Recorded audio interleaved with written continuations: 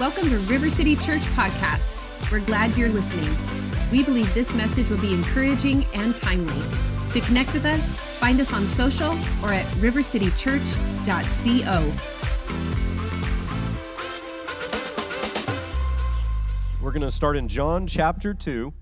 John chapter 2. Message title is Draw Some Out Now. Draw Some Out Now. Last week we talked about acceleration and what I believe God is doing in our church and just in general in the world. We're seeing things accelerate on a lot of levels. Some of it's good, some of it's not good. But the kingdom is always good. What God's doing in the church is always good. The enemy has a plan in the world, but let me tell you, Jesus also has a plan and always wins. So it's not a day to get discouraged and give up hope. It's a day to rejoice because Jesus is alive and well. He's conquered the grave, and he's got a plan and purpose for not only his church, but his people and our families individually. So, but John chapter 2, I want us to start here. This is at the end of last week's message, I talked about activating what God has placed on the inside of you. And I want to kind of speak to that a little bit today on greater detail. But I love this story. John chapter 2 is the first miracle of Jesus. And it's unique because it doesn't happen, the miracles of Jesus are all over through the Gospels, where we see Jesus raise the dead on a couple occasions. We see him heal the sick many times. We see him open blind eyes, open deaf ears. We see him cleanse a leper, cast out demons. There's no end to what Jesus did. Walked on water, calmed the seas. But this is the first miracle we have in the ministry of Jesus, and it's actually almost out of time. You'll see out of the plan of or regular scheduled purpose that even before Jesus has begun his active ministry and healing the sick and raising the dead and all those things, and of course teaching the word as well. He brings his disciples to a wedding that they're invited to. And this is the first miracle we're going to see, and why I say it was a little bit out of time. But I want you to see this, John chapter 2. Verse 1, on the third day, there was a wedding in Cana of Galilee, and the mother of Jesus was there. Now, both Jesus and his disciples were invited to the wedding. And when they ran out of wine for the wedding, the mother of Jesus, it's believed by some scholars that the couple, the betrothed, those who were being married that day may have been somehow related to Mary's family, so that's why she took a personal interest. But here's what she does. When they ran out of wine, the mother of Jesus said to him, they have no wine. She comes to him because they've run out. And, before we get into the miracle of Jesus turning the water into wine and what that is going to be for us prophetically and what I believe God is doing in our church and in our lives individually as we start this new year, I just want to start with this. Sometimes life just runs out. Sometimes you run out of hope. Sometimes you run out of peace. Sometimes you run out of joy. You run out of the things that you were needing and wanting in life. And, I think in the last couple of years, there's been a lot of things that people depended on, but they ran out. There's been a lot of things that people trusted in, but it ran out. There's a lot of things that people thought they would have, thought that would work out a certain way, but it ran out, and life has left them empty.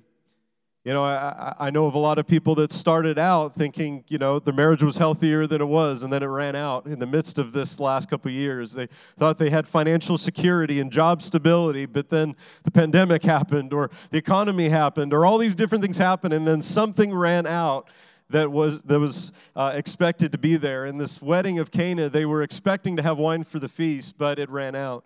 And when life leaves you empty, I want to encourage you to do what Mary does. She goes to Jesus. And so that's the first point today. Very simply, when life runs out, turn to Jesus. No matter what it is, no matter where your relationships are, maybe they've run dry, maybe your faith has run dry. Your life, your confidence, your peace, your hope, it's run dry. I think sometimes our life runs out not just because of other things outside of us, but sometimes, honestly, if we're willing to be honest, it runs out because we've gone to the wrong source. We've tried to draw from empty wells. Jeremiah prophesied this to Israel. Jeremiah 2:13, God said to Israel, he said, my people have committed two evils. He said, they've forsaken me. That's the first one. They'd forsaken God. Israel had turned, specifically the tribe of Judah, they had turned their backs on God at this time. Had turned to idols, turned to trusting in other nations, trusting in other things instead of God to be their security, God to be their source. So God said, they've turned from me, they've forsaken me. But he also says, he describes himself as the fountain of living waters. He says, I'm the fountain, I'm the source. And the reason you're empty is you're looking to other sources, other places, instead of the only one that can fill and satisfy. But he also says they've hewn for themselves, and I think that's key, cisterns, broken cisterns that can hold no water. They've looked for and even fashioned for themselves places of trust, of security, of hope, of confidence, of peace, of purpose, and it actually was a broken cistern. It was something that promised to hold and sustain life and sustain water, but it couldn't, and it leaked, and it was empty. And God was using this picture to say that Israel had done two things. First, they had forsaken the source of water, but also had trusted in and built and fashioned for themselves a way of life that couldn't sustain itself.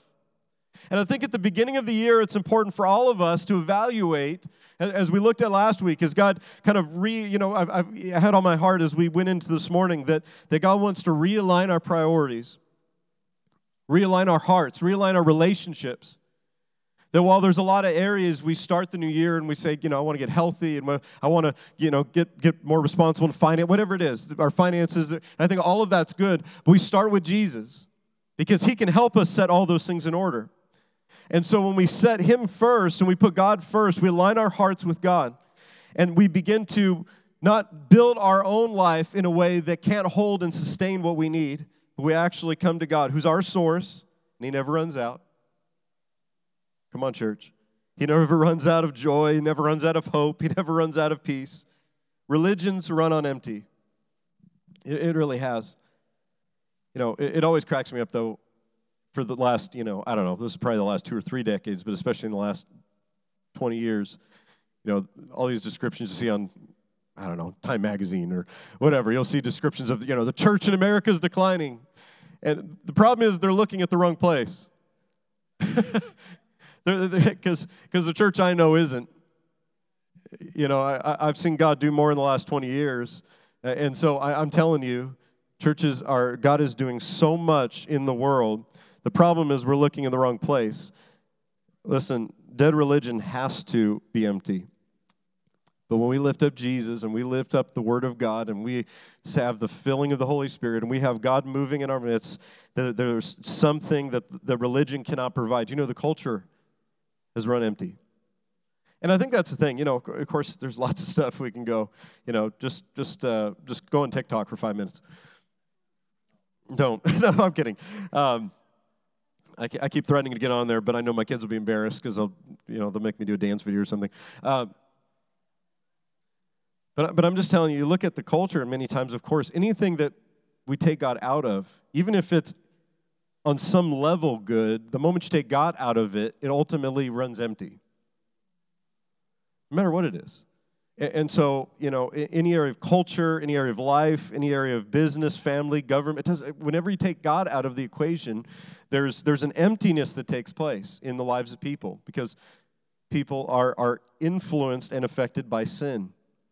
And so when we take God out of the equation, culture, life, the world runs empty. So I want you to, but let's look at this because I think sometimes we Jesus encouraged people that were about to follow him. He said, count the cost. And when he said count the cost, he was saying evaluate if you have, if you're prepared, like if you're about to start a building project, you don't start until you have the resources, the everything you need to make it happen. And so he says evaluate that. Now I want you to understand this because I think a lot of people didn't count the cost and they thought I had enough faith to make it through this season, but they didn't. I had enough peace. I had enough, confidence in my closest relationships. I've seen more. I've done probably more marriage counseling in the last 2 years than I have in, 17, 18 years of ministry. There's just a lot of things that problems aren't just being created, they're being revealed in the last 2 years. So, but the good part of this is when life runs on empty, when things are empty, when I'm empty, when you're empty, we can go to Jesus. Mary goes to Jesus and says, hey, Jesus, they've run out of wine. And Jesus' response is, of course, classic. He says, woman, what does your concern have to do with me? Of course, he said it probably better than I read it. Some of you are laughing. Okay. My hour has not yet come. He says, my time to be revealed publicly as a Messiah, perform miracles, all that. He says, the time hasn't come. And Mary does something that I think is also important. She turns to verse 5. She says to the servants that are there, whatever he says to do, do it. Whatever Jesus says.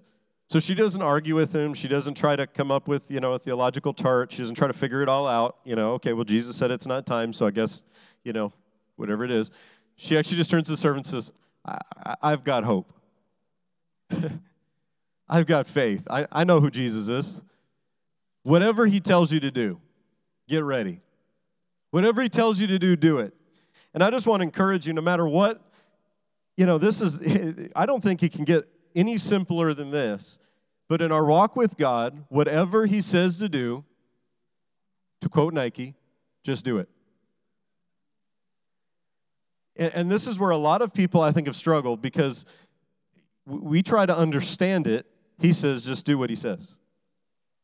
Okay, you didn't quite catch me this morning. I know it's cold out. Coffee hasn't kicked in yet. Whatever he says, we want to experience more of God's working in our life. We want to see miracles take place. We want to see this change in our family, that change in our business, our calling, our ministry, our city, our nation. Whatever he says to do, do it. Well, that's too simple. I think religion likes to complicate what Jesus made very simple. Trust him, do what he says. Okay. If I wrote a book trying to help people understand, claiming that I understood all the mysteries of the end times, I could sell probably 1 million copies. If I wrote a book that said, whatever he says, do it. Okay, you get the point. We've just lived our lives like this. I mean, that's how River City Church started. We're praying, talking to God. God says, this is what I want you to do.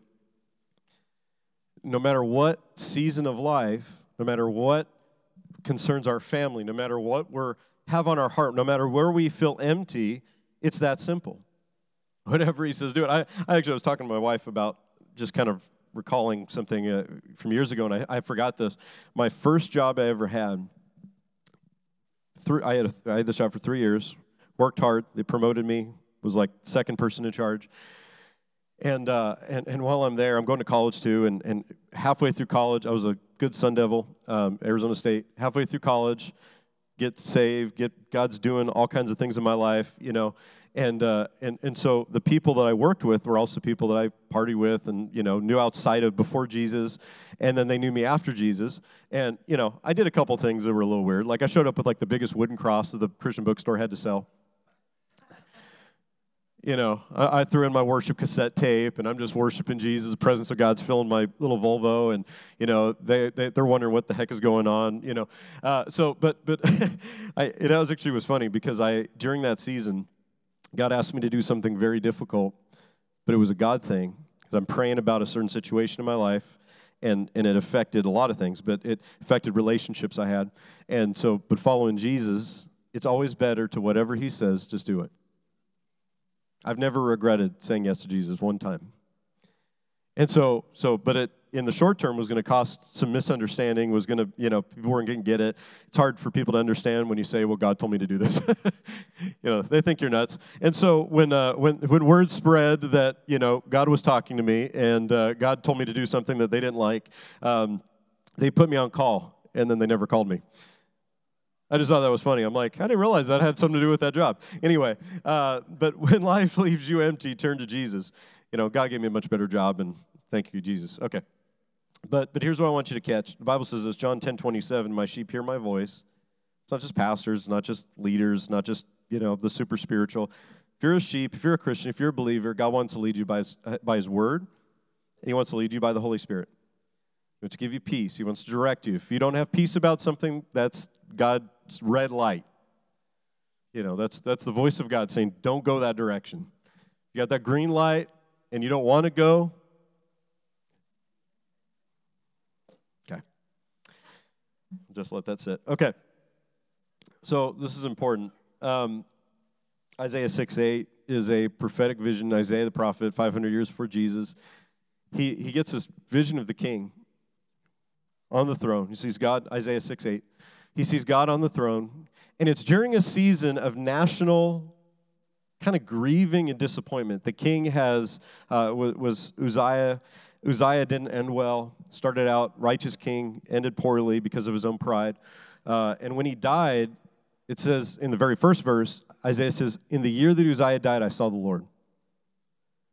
And so there's some things that in the season we're in, we get discouraged, disappointed, discontent, distracted.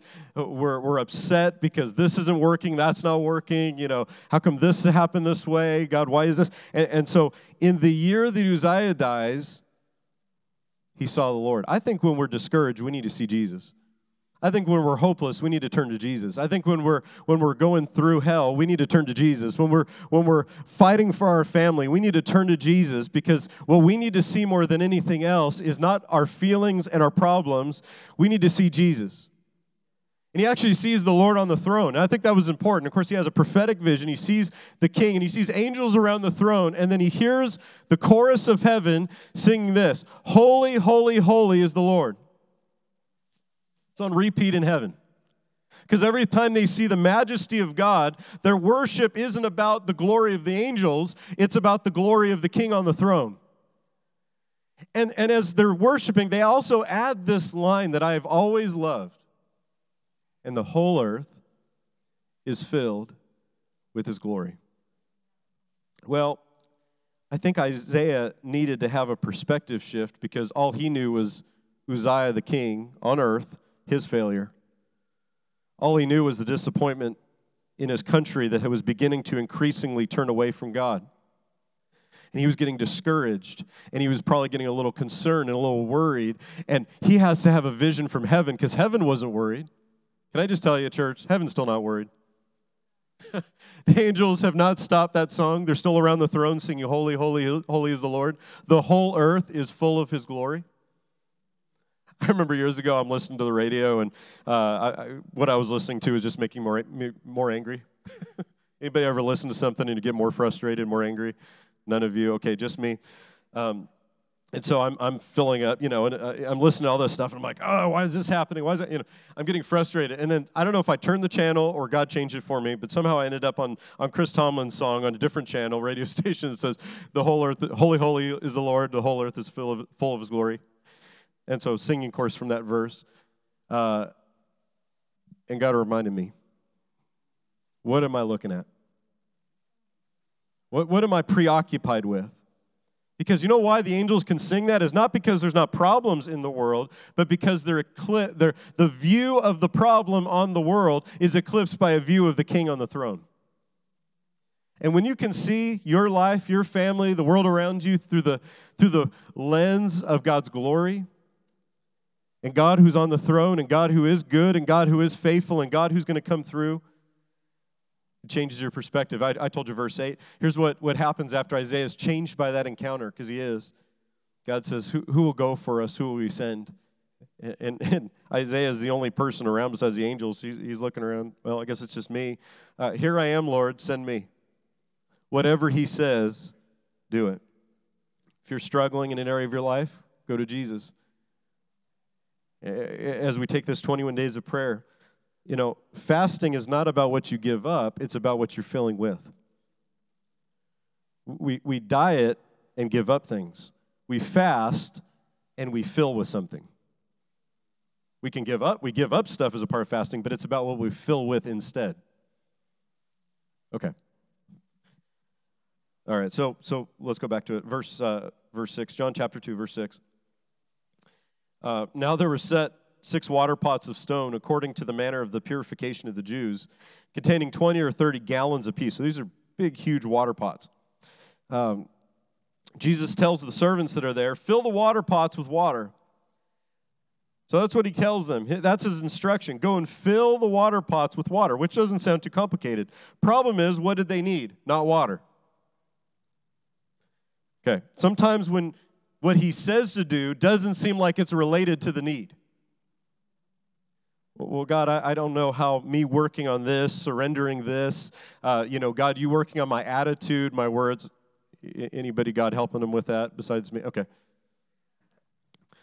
And you're spending time with Jesus, and he starts doing heart surgery, and while that's going on, you go, what does that have to do with this changing? What does you working in this area have to do with my marriage being changed? What does it have to do with you changing my calling or impacting the world through my life? Or what does it have to do with my business being successful or growing or making it through the economy? And what does that have to do with that? Well, whatever he says to do, go fill those water pots. And don't just fill them a little ways, fill them all the way. Can I just tell you, they didn't have a water hose. So it was going to take a considerable effort, a considerable inconvenience, and a lot of time for them to fill these vessels. And here's what he tells them. Fill the water pots, and they filled them all the way up to the top. And he says, draw some out now. Don't wait. Draw some out now and take it to the master of the feast. So they took it. Point 2. You must fill and draw. You must fill and you must draw. I think there's a lot of times in life we're waiting for God to do something, and what's really going on is God is waiting for us to fill. He's already made it available. He's already provided the water that we need. He's given us his word. He's given us his presence. He's given us people around us, and we've got to draw. Sometimes the reason I'm empty is I'm not drawing. I'm not filling. I'm not filling my life first. See, I can't give away what I don't have. I can't give to my spouse. I can't give to my kids. I can't give to the church. I can't give to anything what I don't first have in my life. So the reason for there being an emptiness and drawing out is first because there hasn't been a filling in. Jesus says to the servants, he said, these guys work for the master of the feast, by the way.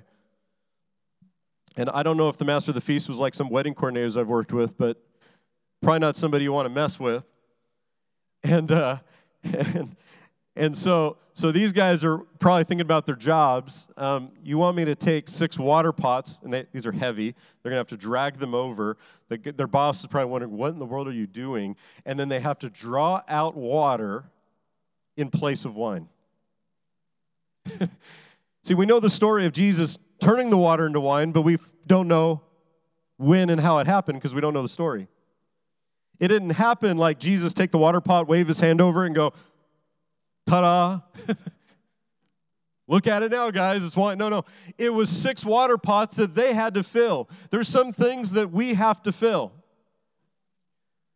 And I don't know if this is the right way to say this, that God can't do it for us, because, of course, we know God can do anything. But God has made it so that there's areas of our life that He's made available what we need. We have to draw from it, though.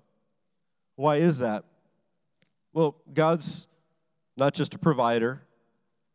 He's not just a healer or, all the things that he is. He's also a father. And one of my jobs as a dad, as a father, with my 3 kids, is as they grow and mature, there's areas that I do things for them, and then I do things with them, and then I step back and invite them to do it. Okay. And there's areas in my life that I go, God, why is this empty? He's like, I've provided what you need. Start drawing. Start filling your life. Okay. So they have to fill the water pots. I want you to see this. Ephesians chapter 3, verse 18 says, Paul's praying for the church. He says, I pray that you may be able to comprehend with all the saints what is the width, the length, the depth, the height, to know the love of Christ that passes all knowledge, that you may be filled. Everybody say that word, filled. God wants to fill you, that you may be filled with all the fullness of God. Do you know how you know a vessel's full? It actually runs over. It overflows. Some of you have heard sermons before. Okay. I'm always disappointed when I buy a bag of chips and it's not full. It's like half of it's air. This is not full. and that's not the way Jesus works. He doesn't want to fill you halfway. He doesn't want to fill your life partially. He wants to fill you, look at what this says, with all the fullness of God. That's pretty amazing that the church, God's people, God wants to fill you with all of his fullness. The God that the universe itself cannot contain, that the heavens and all the earth cannot contain. God wants to fill your life with all his fullness. That's what he's made available to us. And what happens when he fills us is we start overflowing. We start overflowing to the world around us. Acts 4:31, when they prayed, the place where they were assembled together was shaken, and they were all filled with the Holy Spirit, and they spoke the word of God with boldness. What does that mean? They started overflowing because they got filled, and they couldn't keep it inside the church any longer. They couldn't hold it back any longer. It started changing them. But here's the key. When you fill, you've got to draw. The miracle first required that they filled what was empty. But then they had to draw what was inside. See, sometimes we're filling where we should. We fill on God's word. We fill our lives with the word, and it looks like water. My kids, when we're getting ready for dinner, I don't know what it is. I'm the same way.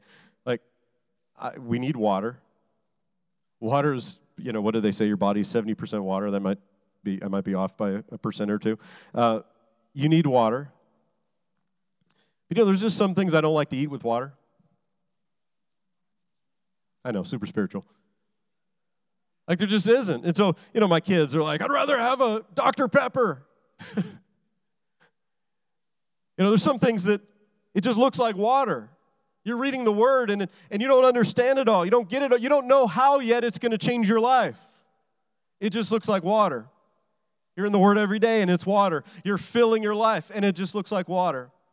You're praying, spending time with Jesus. God's pouring in water, filling you. But see, the water comes first, and in the drawing, it turns into wine. See, I think sometimes the reason why religious people don't experience change in their life and the world around them, they don't find joy in the relationship with God, is they're full of water, but they're not drawing. God didn't give you the word to just memorize the Bible. He gave you the word to change your life, change your family, change the relationships around you, to change the world around you. So start drawing what God's poured in.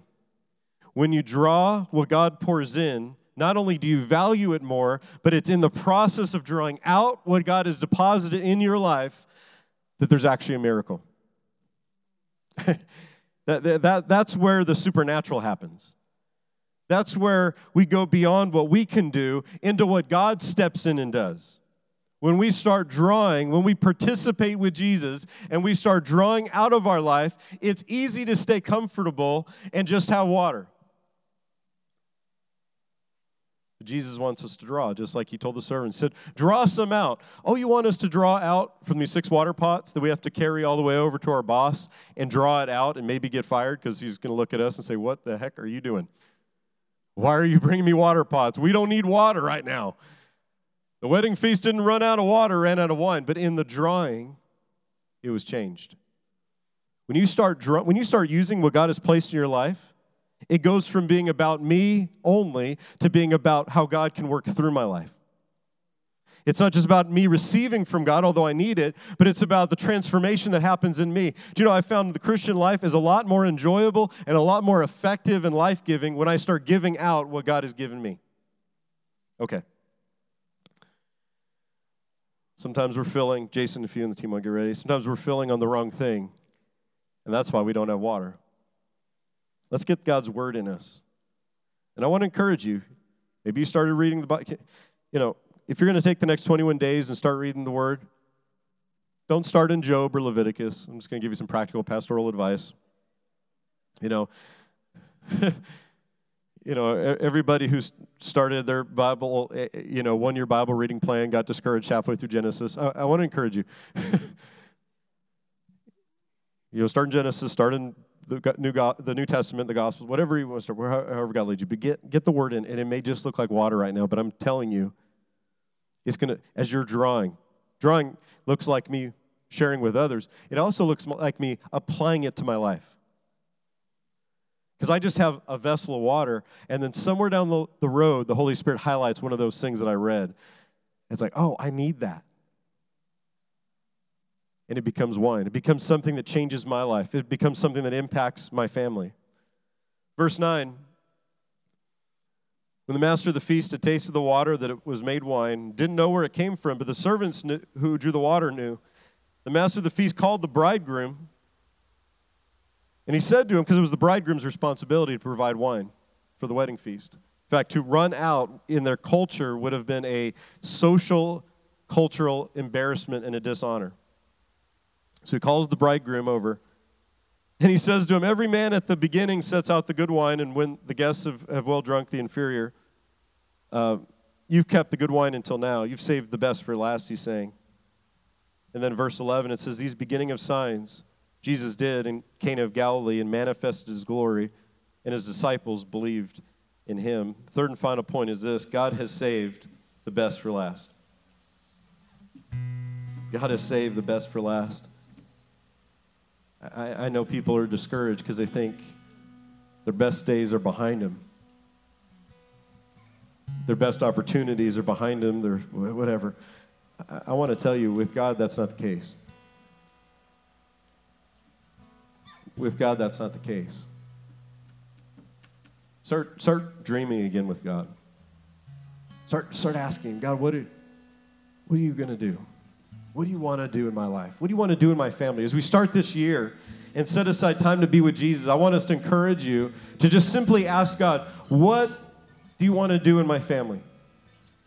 Start dream with God. You want to set a 5-year plan? That's fine. But do it with God. And ask him, God, what do you want to do in my life? What do you want to do with my family? What do you want to do in my marriage? What do you want to do in my business?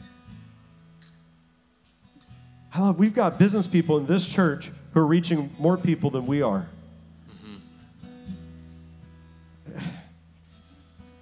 Because they're taking Jesus, and in a way they're not beating people up with Bibles. They're not wallpapering their businesses with Bible tracts. It's all fine. But they're bringing Jesus. They're drawing. They're getting filled with water. And they're taking it out to people and drawing it out. They're encouraging the broken. They're helping. They're praying for people. They're meeting needs. God saved the best for last. Can I tell you, God saved the best for the last church. He really has. I don't have time to get into all that. I'm going to ask you to stand to your feet. Prophet Haggai said the glory of the latter house would be greater than the former. You can see in Ecclesiastes, it says the end of a thing is greater than the beginning of a thing. Can I tell you, God's not out of options. He's not out of purpose. Jesus is coming again, and he's not coming just to rescue us. He's coming for a victorious bride who's discovered what she was born for. God has so much for everyone in here. I want to pray for you before we go.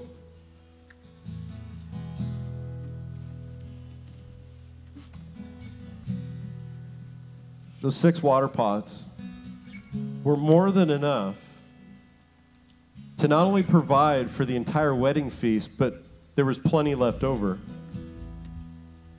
And it became what started as a shame to the bridegroom turned into a blessing.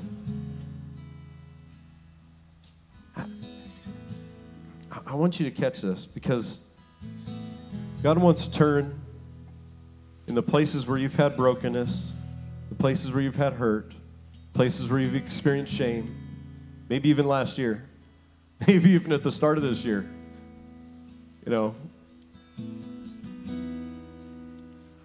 When you've got Jesus, turn to him when life has left you empty.